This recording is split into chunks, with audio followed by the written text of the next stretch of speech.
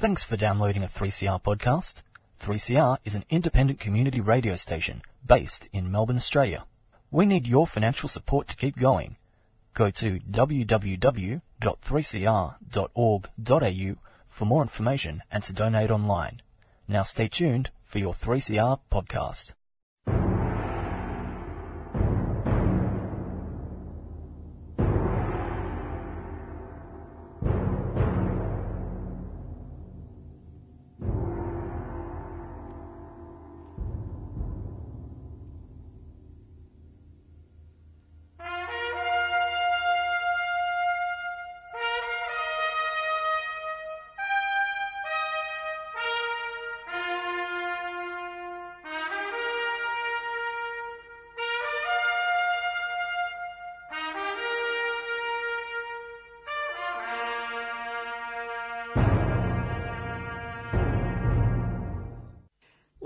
Welcome listeners to the Dogs program.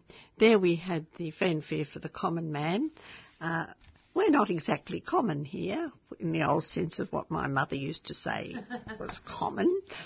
No, we are really quite special people because we are promoters of public education, because public education is very special education. It is public in purpose and outcome. Above all, it is public in access. It is open to all the children of Australia, and any other country where they have a public education system is the same. It should be public in ownership and control, and that is a question with some of our private-public partnerships. And above all, it should be publicly accountable. The public education system is actually the only one that can be publicly accountable because it is open, it is taxpayer funded, and it is open to every cent being accounted for, which is more than we can say, unfortunately, for the so-called independent system, which is government funded but not publicly accountable. Now, we have a website at www.adogs.info, and we have a press release which is going up there for this week, press release 801. But during the next hour, we've got some other very interesting material for you too. Robert's not here, but we do have a great state school later in the program, and we have a very interesting article on TAFE. But this article on TAFE applies to the whole of Australian education. We are at a crossroads in Australia. The question is, are we going to follow America with its neoliberalism and its emphasis upon inequality in this generation, with its emphasis upon choice and meritocracy at the expense of equality of opportunity? Or are we going to follow countries like Finland and Norway and even Sweden, which has an old class system? Or are we going to follow England, which is going back into a caste and ethnically divisive system? We suggest that we should be looking at the Scandinavian countries if we want to make that rhetoric about an egalitarian country mean something. But here is our press release 801, the future of public education. Well, what is it? The future of public education, we suggest, is its people. Supporters of public education in Australia are, understandably, both concerned and weary at the thought of the battle to be fought for 3 years under a penny-pinching coalition government. But public education, like democracy, is like an onion with many layers of protection. It is genuinely public, open to all children, and given government neglect, to call a public school a government school is fast becoming a misnomer. In this, it is unlike its opponents, which depend upon a mask of false rhetoric, greed, misrepresentation and downright lies, not to mention billions of dollars of taxpayers' money for their survival. The opening up of private schools to the children of all Australian citizens, who pay for them after all, is long, long overdue. The most pervasive lie peddled by religious private school interests is that public schools are dominated by an over-centralised, autocratic, bureaucratic department. This may be the pot calling the kettle black, given the political and financial centralisation of the Catholic and other religious systems. But in fact, the Education Department of Victoria has been emasculated by many restructures, and it's also been undermined by private school operatives in the department itself since the 1980s. But regardless of this, public education still has a future in Australia. Corrina Haythorpe, who's the president of the AEU, in a speech to the South Australia Future of Education Conference, tells us why. And then she provides us with a moving example from her own experience. Corrina says, "The future of public education has always been about its people. The principals, the leaders, the teachers, the support staff, the students and the families in preschools, schools and TAFE." And history bears this out, Corrina. The state system, the national system as it was called in the 19th century, got off the ground because the parents demanded that the government pay to have schools for their children. Then Corrina tells her own story, and I think it's a really rather lovely story, so I'd like to share it with you. At the age of 15, Corrina dropped out of school and went fishing. Her school, Streaky Bay Area School, was about 750 kilometres from Adelaide on the west coast of South Australia, and it didn't offer Year 12. So understandably, Corrina lost interest and got a job on a fishing boat as a deckhand instead. Well, that's a pretty good school of hard knocks, isn't it? Her life could have taken a very different course if it wasn't for a small group of committed public school teachers who became frustrated by the lack of options for children in that rural community.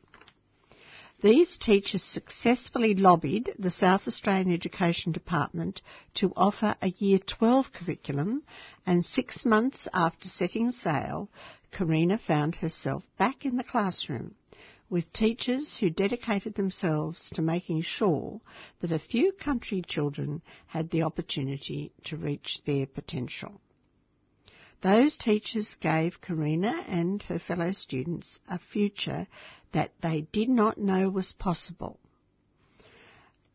The ability of the teachers to influence government and inspire disengaged teenagers left a deep imprint on Corrina, and it's the reason she became a teacher and the reason she joined the Teachers' Union. Now, as AEU President, she sees teachers like those who taught her every day. They're teachers with a passion for sharing knowledge and changing lives. She also sees teachers impeded by the impact of increasing workloads, because the members of the union commonly tell her that not only are they being expected to work too many hours, but the increased work that is asked of them makes little or no contribution to their students' learning. It's a case of not only too much work, but even the wrong work. And this, of course, is because so much of that work has been decentralised, and it should be done by a central bureaucracy. That's my view. Australian public school teachers are amongst the most innovative and enthusiastic adopters of new ideas and approaches to education, according to the OECD's Teaching and Learning International Survey 2018 report. However, the report also reinforced that the school's time spent teaching had fallen in the last 5 years, while time spent on administration increased and is now 33% higher than the OECD average. This is also impacting on professional commitments, with 60% of Australian teachers reporting that their own development is being curtailed by conflicts with their work schedule. And I suggest that Karina should be looking at what happened in the 19th century when the administration tasks were taken into the centre and teachers were allowed to get on with teaching. Because our central departments have been decentralised and emasculated, our teachers and above all our principals are being overloaded with administrative tasks. Now this is the reality now confronting our public school teachers. And the South Australia Future of Education Conference offered them the opportunity to take some time out for professional development, to look up and contemplate how they want the future for their children so that they can reframe their reality. So, as they face 3 more years of a coalition government, which is certainly not pro-public schools, which says very openly that they have DNA in their, they have private schools in their DNA, and we have a strange religious Prime Minister who says that his skin crawls at the thought of his children going to state schools, where he wouldn't be where he was if it wasn't for the state school system. One just wonders where we are at. What is our reality in Australia? But although most teachers didn't get the result that they wanted at the election, Karina, for one, is proud that they put public education on the national agenda right across the board, and they did. From preschool funding to addressing the inequality between public and private school funding arrangements, as well as the defunding of TAFE. And we'll be talking about TAFE later in this program. So the teachers are going to continue their campaign of shining a light on public education issues until they reach their objectives. Now, dogs note that public education has always survived and flourished, even in its darkest days, back in the 19th century. And they were dark days, I assure you, because Australian parents and taxpayers, when they're confronted with the reality that communities and the next generation really matter, reject the misrepresentations and the mantras of the privatised sector, and they get down to basics and they fight. So I took heart from Karina's story, and I hope you who are listening to us take heart as well, because the fight is never over for public education. And sometimes when it's the worst time is the best time to really fight. So we'll have a little break and have some music, and then we'll come back and talk about some other matters.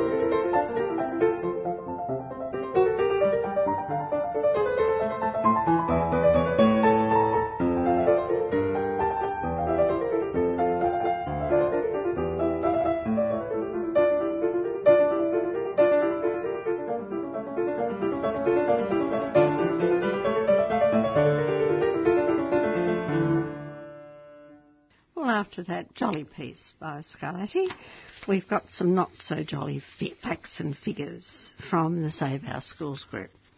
We've been giving you their facts and figures. First of all, we had the facts and figures on education funding throughout Australia, which were not very good for public schools. And then we had the ones for Victoria last week, which it was a scandal, given that Mr Morrison and Mr Andrews have just done a deal in which public schools have been rather badly treated.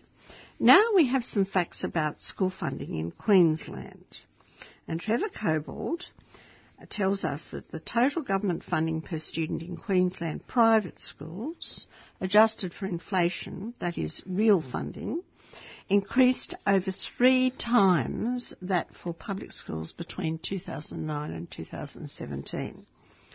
Even during the Gonski funding period of 2013 to 17, the funding increase for private schools was over double that for public schools. And while the Queensland Government increased current dollar funding of public schools between 2009 and 17, it actually cut the real funding by $2,011 per student. That's 2.5%. In the Gonski funding period, it actually cut public school funding by $340 or 3.9% per student. And the cut means that public schools have fewer human and material resources per student.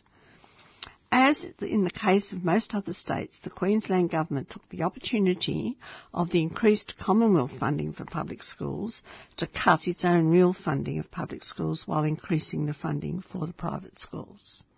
So this is the pattern throughout Australia in the last decade.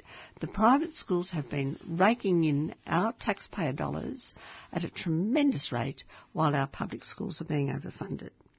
Now there's a reason why the private schools, of course, need it. They are inefficient, they duplicate facilities, and they are uneconomic. So it is well over time, if we were interested in real, efficient and economic governance of education in Australia, that we look at this situation and realise that private school funding is uneconomic, inefficient, duplicates, and is really not a good idea for a future generation of Australia.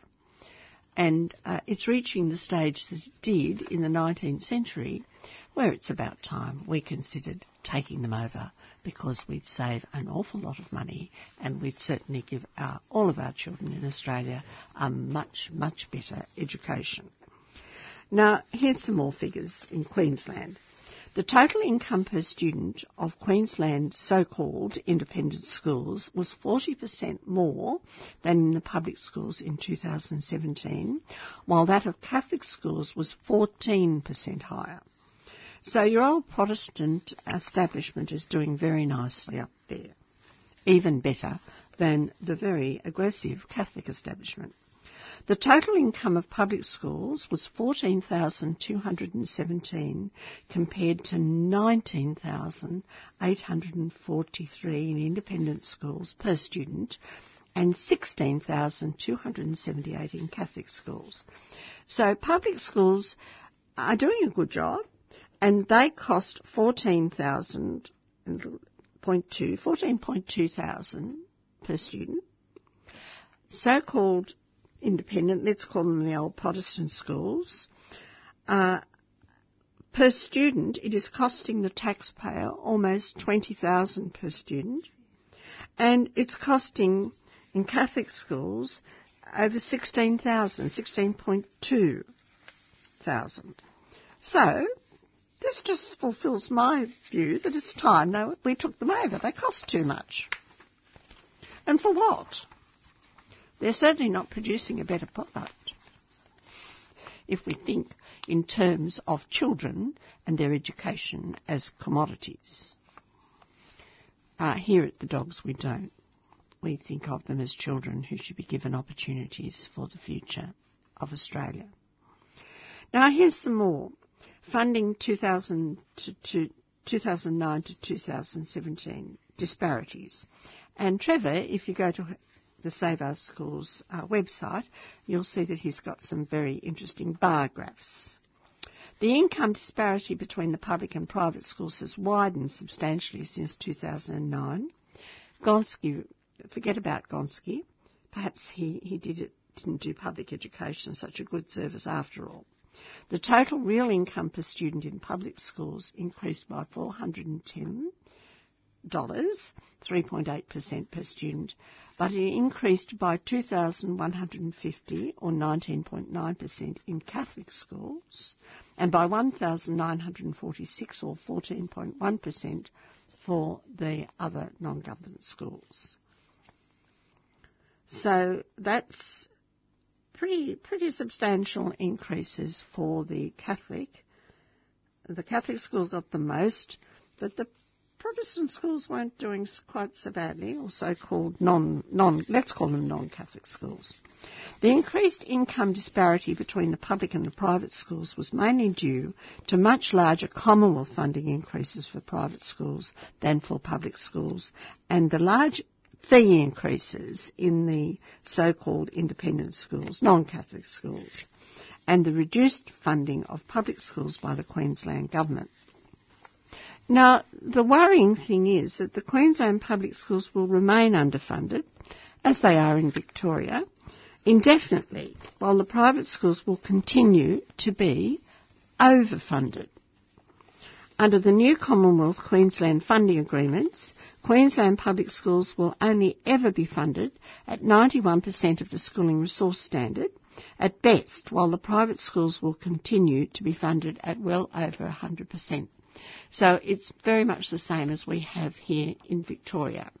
So the private schools are being overfunded, 105%, and the public schools are only getting about 91% of this resource standard, which was set up by Gonski.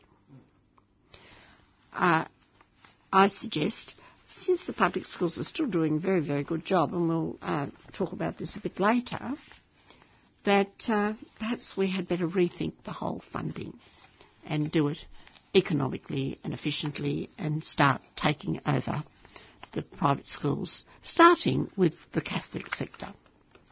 And the reason I say this is that there was a very interesting headline in The Age of this last week. I'm looking at it here, and it was Monday, July the 15th, that I opened my Age and I saw sex abuse cost hit the Christian Brothers. Well, I don't know who's paying for it exactly, and I'd like to know a lot more. I'm told that the viability of the Christian Brothers is in doubt, as the religious order is forced to spend hundreds of millions of dollars to settle an avalanche of compensation claims stemming from decades of sex abuse, child abuse. The Australian wing of the Christian Brothers has already spent more than $213 million on victims' payouts and legal expenses in the past 6 years, with the order expecting to outlay at least another $134 million. Now, my question is, how much of this is our taxpayers' money, given that the Christian Brothers schools are still in operation and receiving billions of money from the taxpayer? As the survivors continue to seek compensation under the National Redress Scheme, the Catholic Order is relying on massive injections of cash from its regional headquarters to pay out the people who were abused in its schools and orphanages. So where does that money come from? Figures show that the Christian Brothers spent only $3.6 million in legal and litigation expenses in 2013, the year the Royal Commission into Institutional Responses to Child Sexual Abuse was established. Then, when I keep reading down, this information gets more and more nasty. They're spending a great deal more, over $120 million in 2018, but they haven't spent very much until this year. And we're told 22% of its religious members have been identified as alleged abusers. Now, that's only the ones that have been identified in this order. And these people have been in charge of the education of Australian children for many generations, and they still are. Who were these people who were part of this cadre? They were padres, I suppose, who were abusing children. Among them were brothers Gerald Leo Fitzgerald, Edward Dowland, Robert Best from St Alpius in Ballarat, the same school that harboured notorious paedophile Gerald Risdale and became one of the most shocking examples of the church's crimes and cover-ups. But while the Christian Brothers signed up to the National Redress Scheme in February, it has yet to explain how it will meet the future costs of participating in the 10-year scheme when its Australian wing has repeatedly reported huge financial losses over the past 6 years. Well, you can't see any losses, I assure you, when you look at one of their schools, like a Parade College up in the northern suburbs. It has the most extraordinary grounds and facilities. One wonders what is going on here. So we're now told everything is hunky-dory because there aren't too many Christian Brothers involved in their schools. But really, I cannot see why, in these circumstances, these people should be allowed to have anything whatever to do with children, let alone the education of children. And yet, billions of dollars are going to this particular church to run a system which deals with a very high percentage of Australian children. That's just the question. I'm reading this. I've been reading this from The Age. People would love to call me anti-Catholic, I'm sure. I'm not actually. They're good people who call themselves Catholics. I'm anti the abuse of children, and I'm anti, and the dogs are anti, the giving of state aid, taxpayers' money, to the enterprises of such people. So we'll have another break, because then I want you to hear from Dale. She has a really interesting article on TAFE. Victoria's roadside drug testing program is not about road safety. In last year's governmental inquiry into drug law reform, it was noted that Victoria's RDT program is falling behind on latest evidence regarding impairment. Currently, Victoria Police can charge people for detection of either cannabis, amphetamines or MDMA. But those detections do not correlate with impairment. Impaired drivers should be removed from the roads, and that's why we're urging an inquiry into Victoria's RDT scheme to ensure that the resources that are currently employed to make our roads safer are being properly used to make our roads safer. Help us refocus road safety onto what makes roads safe. Sign the e-petition, parliament.vic.gov.au/council/petitions. And look for the Inquiry into Drug Driving Reform, Petition 117. A 3CR supporter.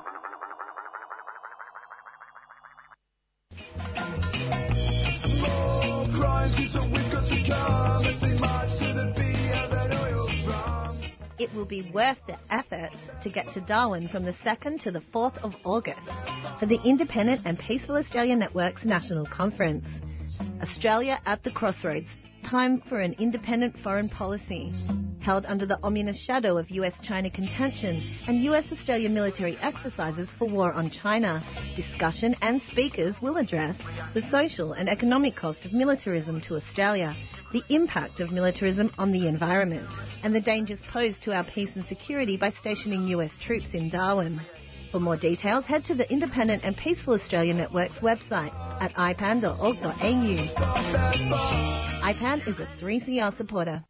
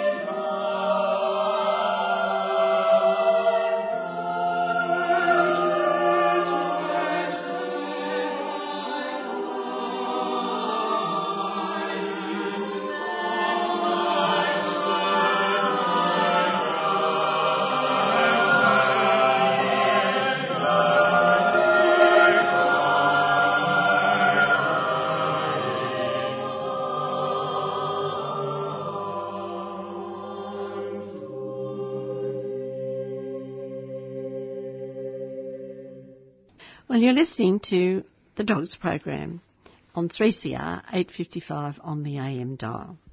And we've just been listening to some rather nice music from Purcell. And Dale has an interesting article to refer you to. The dogs are pro-public education from the preschool area even up to the tertiary area. And she has a very interesting article from The Conversation, which was up on their website during the week, on TAFE. And the question that's being asked here is, when we think about our future in Australia and our children's education, who are we going to follow? Because unfortunately Australia has always been a follower in this area. Are we going to follow America, or are we going to have a look at other countries like the Scandinavian countries? So over to Dale. Thanks, Jean. Yes, I've got an article, or a paper here written by Andrew Scott, who's a professor of politics and policy at Deakin University. And this is an extract from a briefing note, Degrees North, Vocational and University Education in Australia and Nordic Countries, which was published by the Australian Institute and circulated ahead of the Nordic Policy Centre's roundtable discussion on building an equitable vocational pathway in Australia. AU Federal President Corinna Haythorpe and the new Federal TAFE Secretary Maxine Sharkey also attended the roundtable. And it's entitled Learning from Finland, Lessons for Australia's Vocational Higher Educational Future. By 2023, Australia will need more workers qualified with TAFE certificates than university degrees. Yet still, the government won't commit to funding TAFE. The Finnish approach to education recognises that many people have vocational aptitudes that are not best fostered in standard academic environments. Those young people's attentions are engaged and their enthusiasm aroused by teaching methods different from those drawn from the tradition of book learning. Very many of those young people are highly intelligent in questioning the nature of practical and mechanical and electronic phenomena, such as how car motors work.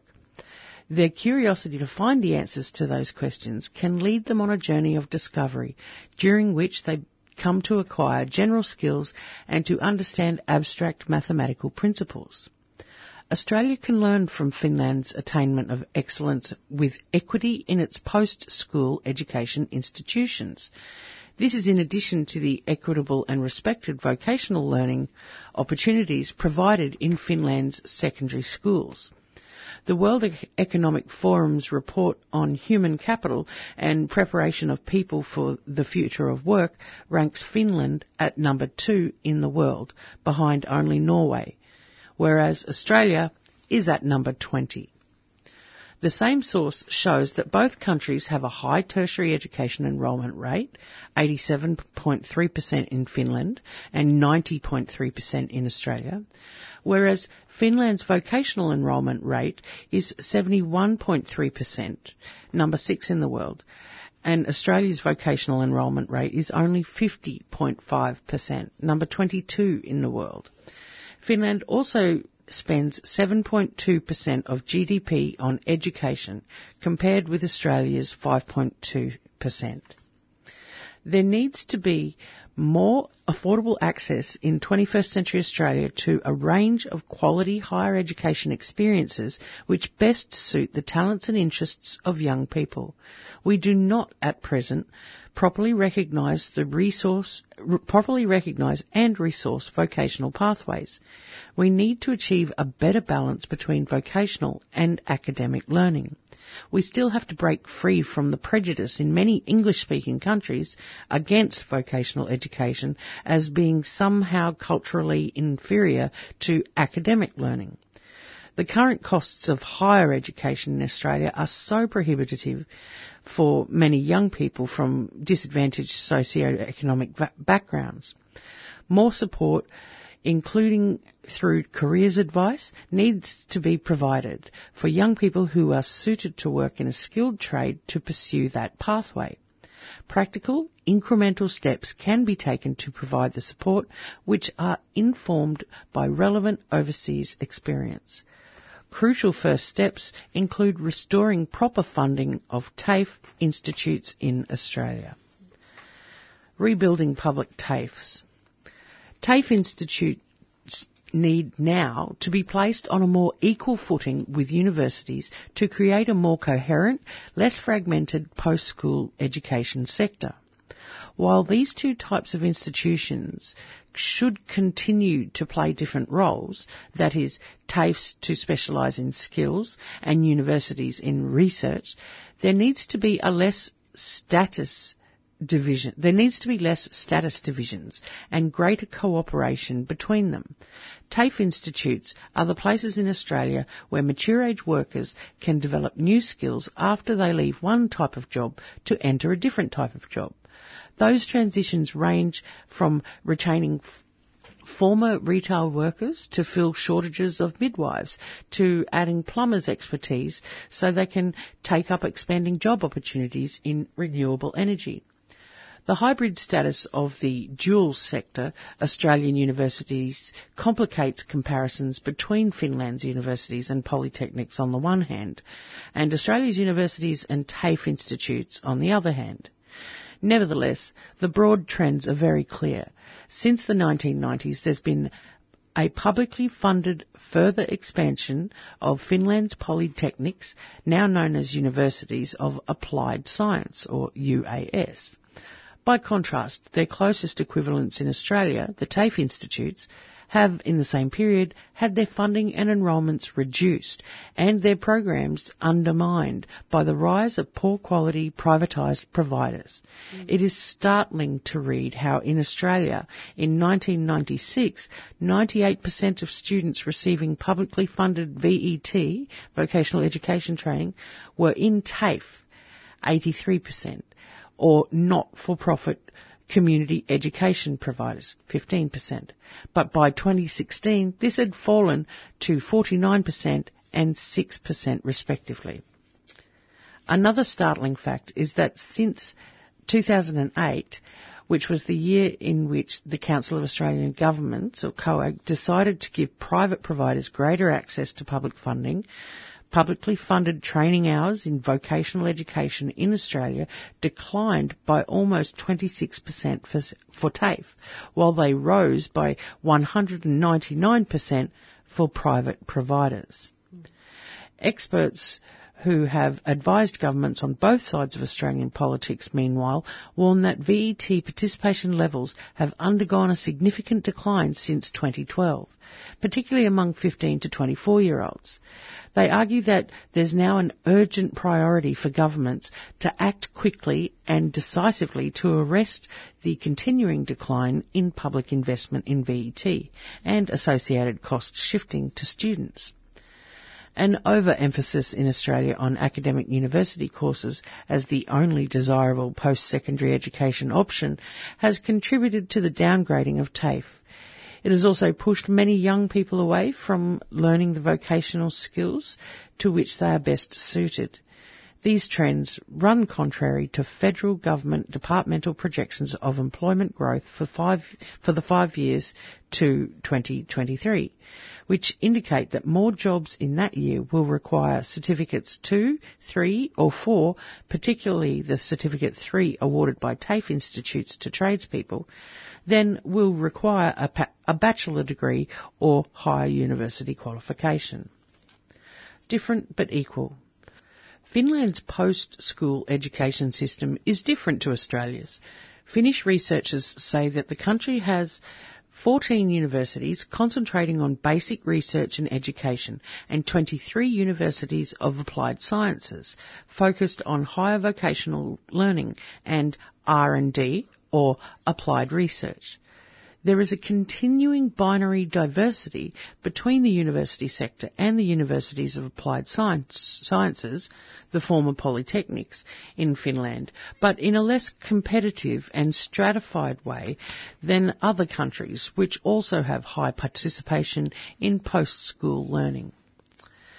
Further, in higher education, the role of trust, apparent in Nordic ideas of evaluation, especially in Finland, can be seen in the aim to use evaluation as an instrument of enhancement rather than an instrument of control and differentiation through the use of league tables.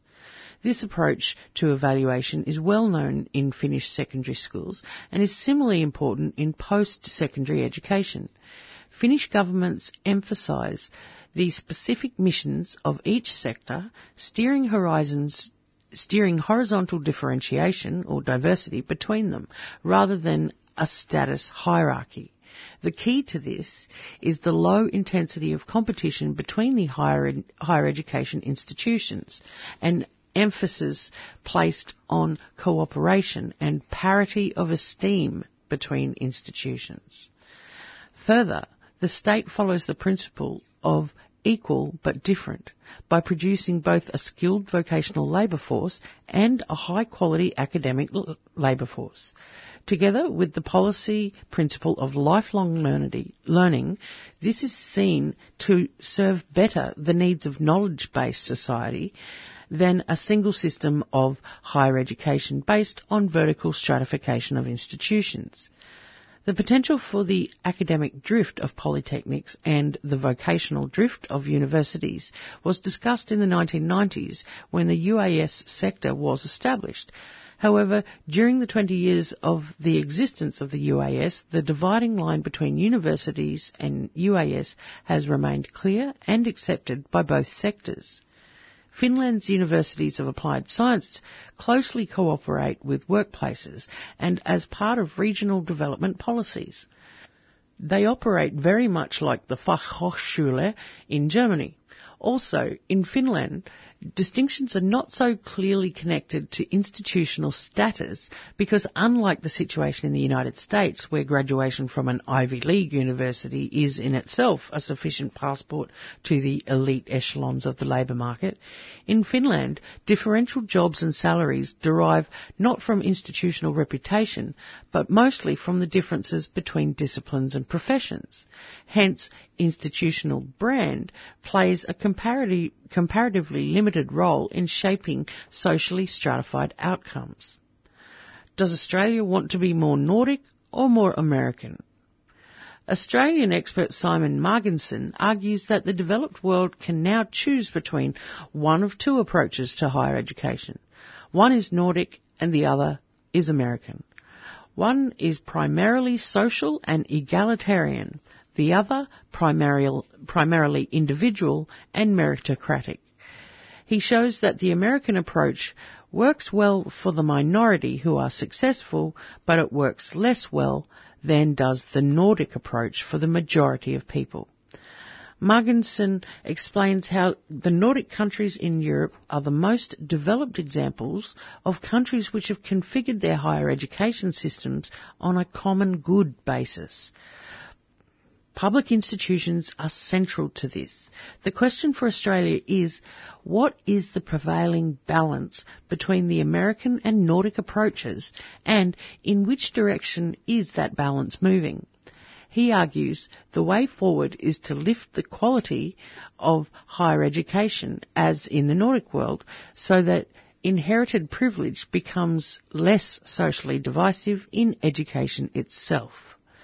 Marginson highlights how in Nordic societies, unlike the United States or the United Kingdom, higher education tends to enhance social equality and mobility.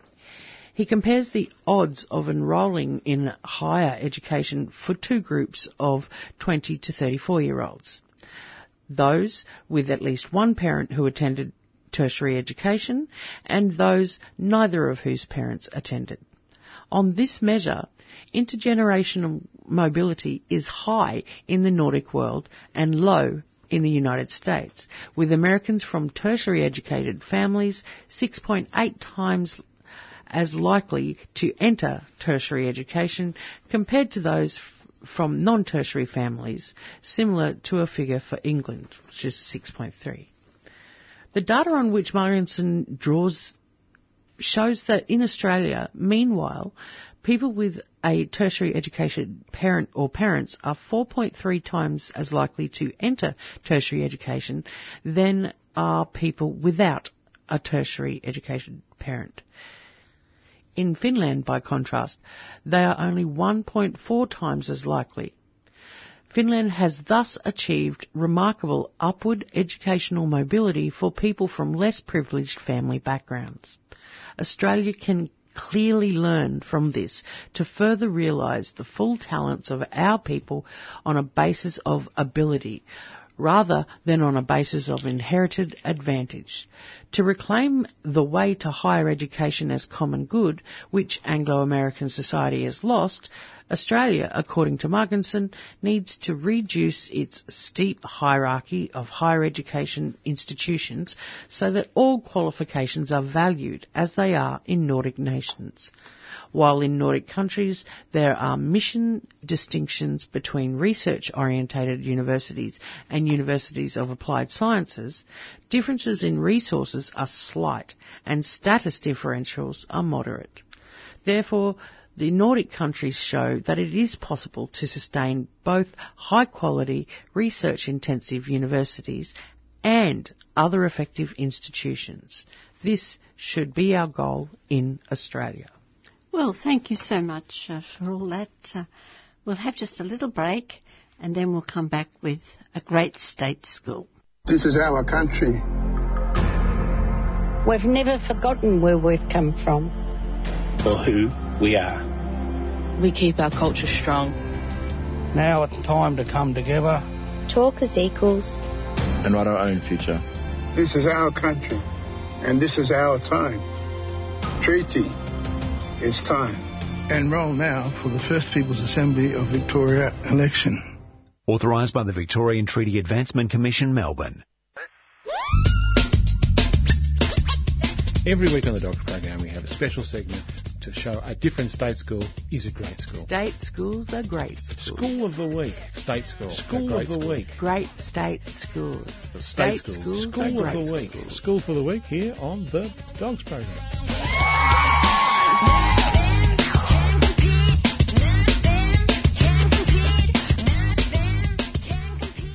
Well, here we are back, and I'm sorry Robert's not here this week. He might be here next week, but we have to have the great state school. And I've got it in The Age again on Monday. Monday was a good day for public education in Australia. And I'm told about a little school that could. And what is this little school?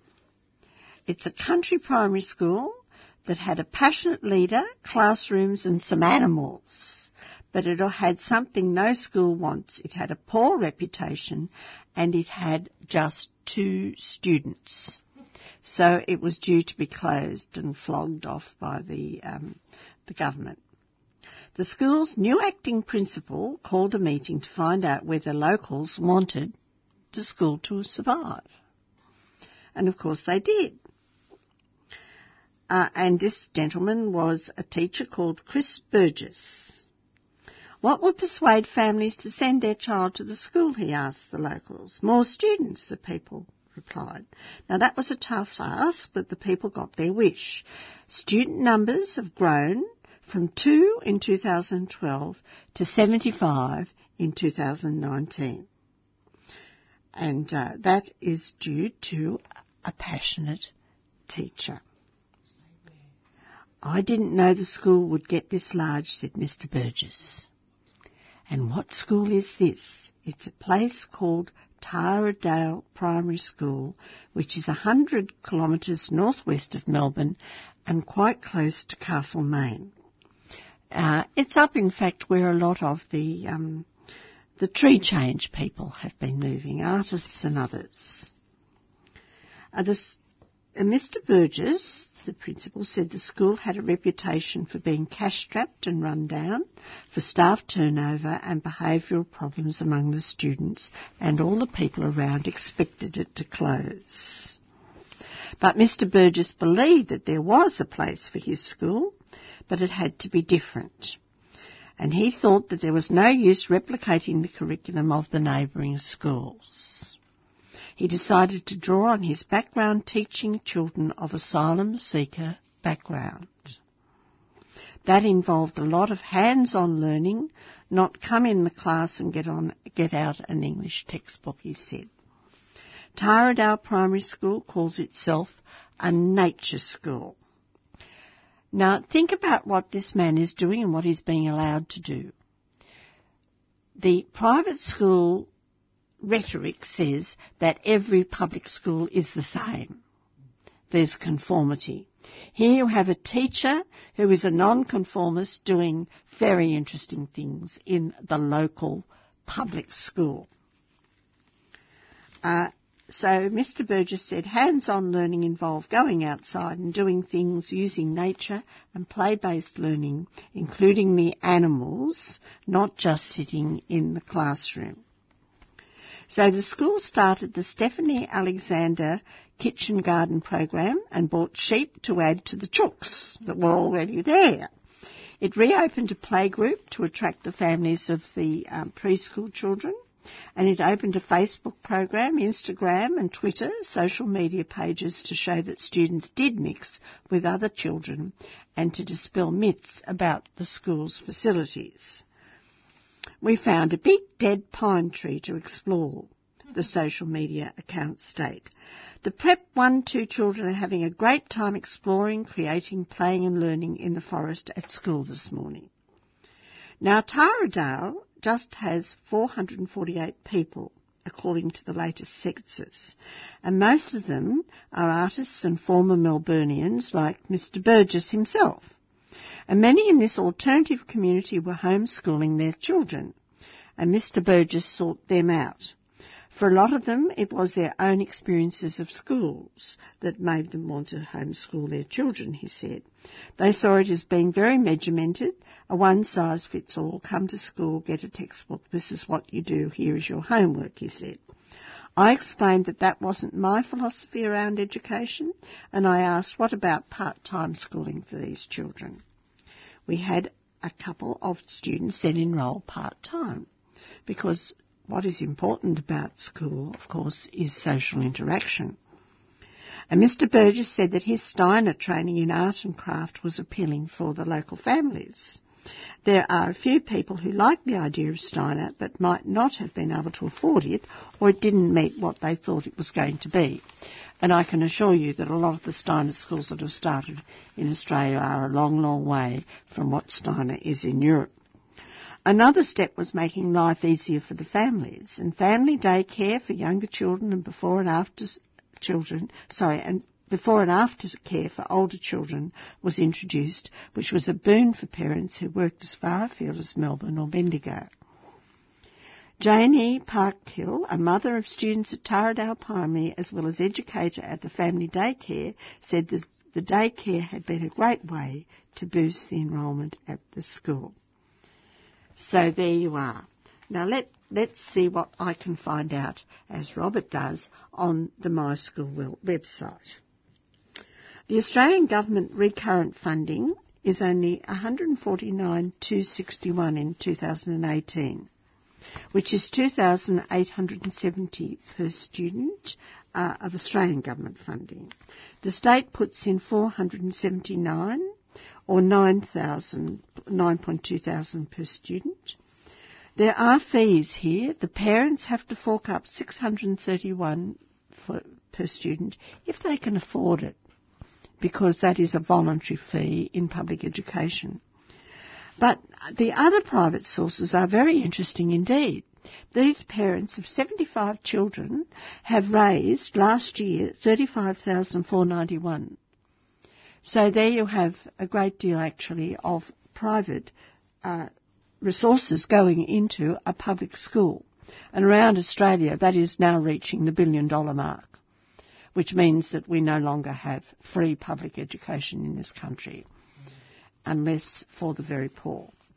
The total gross income for the year was $696,648, which is $13,397 per student, which is less than what the average is. So Taradale is certainly our great state school for the week. And Mr. Burgess is our teacher for the week. So that's it for the Dogs program for this week. If you want to find out more about us, then just go to the website at www.adogs.info. But it's bye for now from Dale and myself.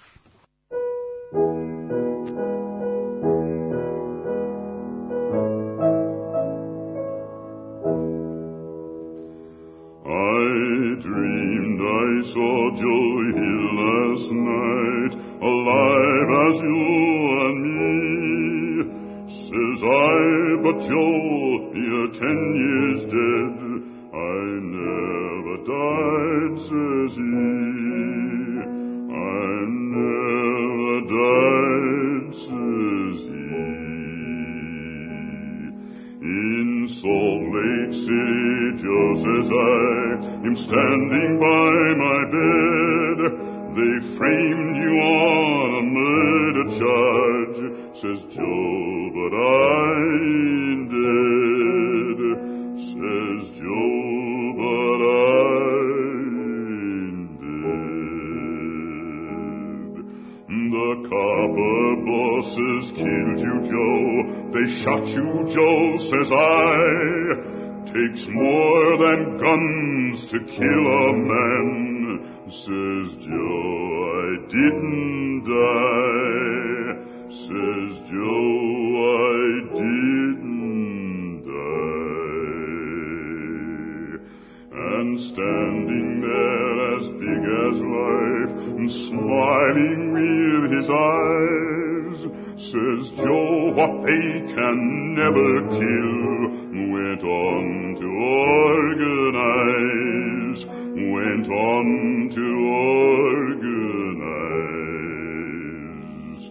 From San Diego up to Maine, in every mine and mill, where workers strike and organize, it's there you'll find your hill.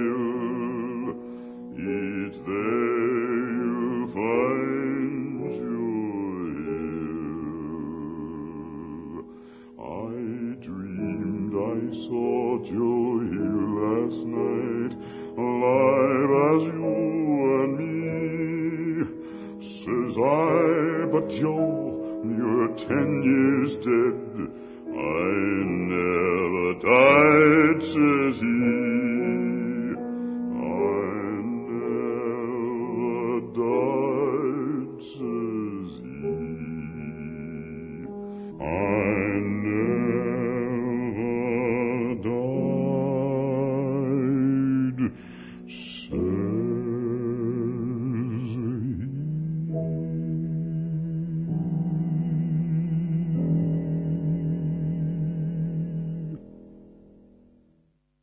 This is our country. We've never forgotten where we've come from. For who we are. We keep our culture strong.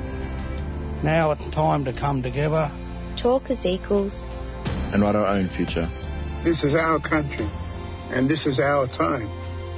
Treaty, it's time. Enrol now for the First People's Assembly of Victoria election. Authorised by the Victorian Treaty Advancement Commission, Melbourne.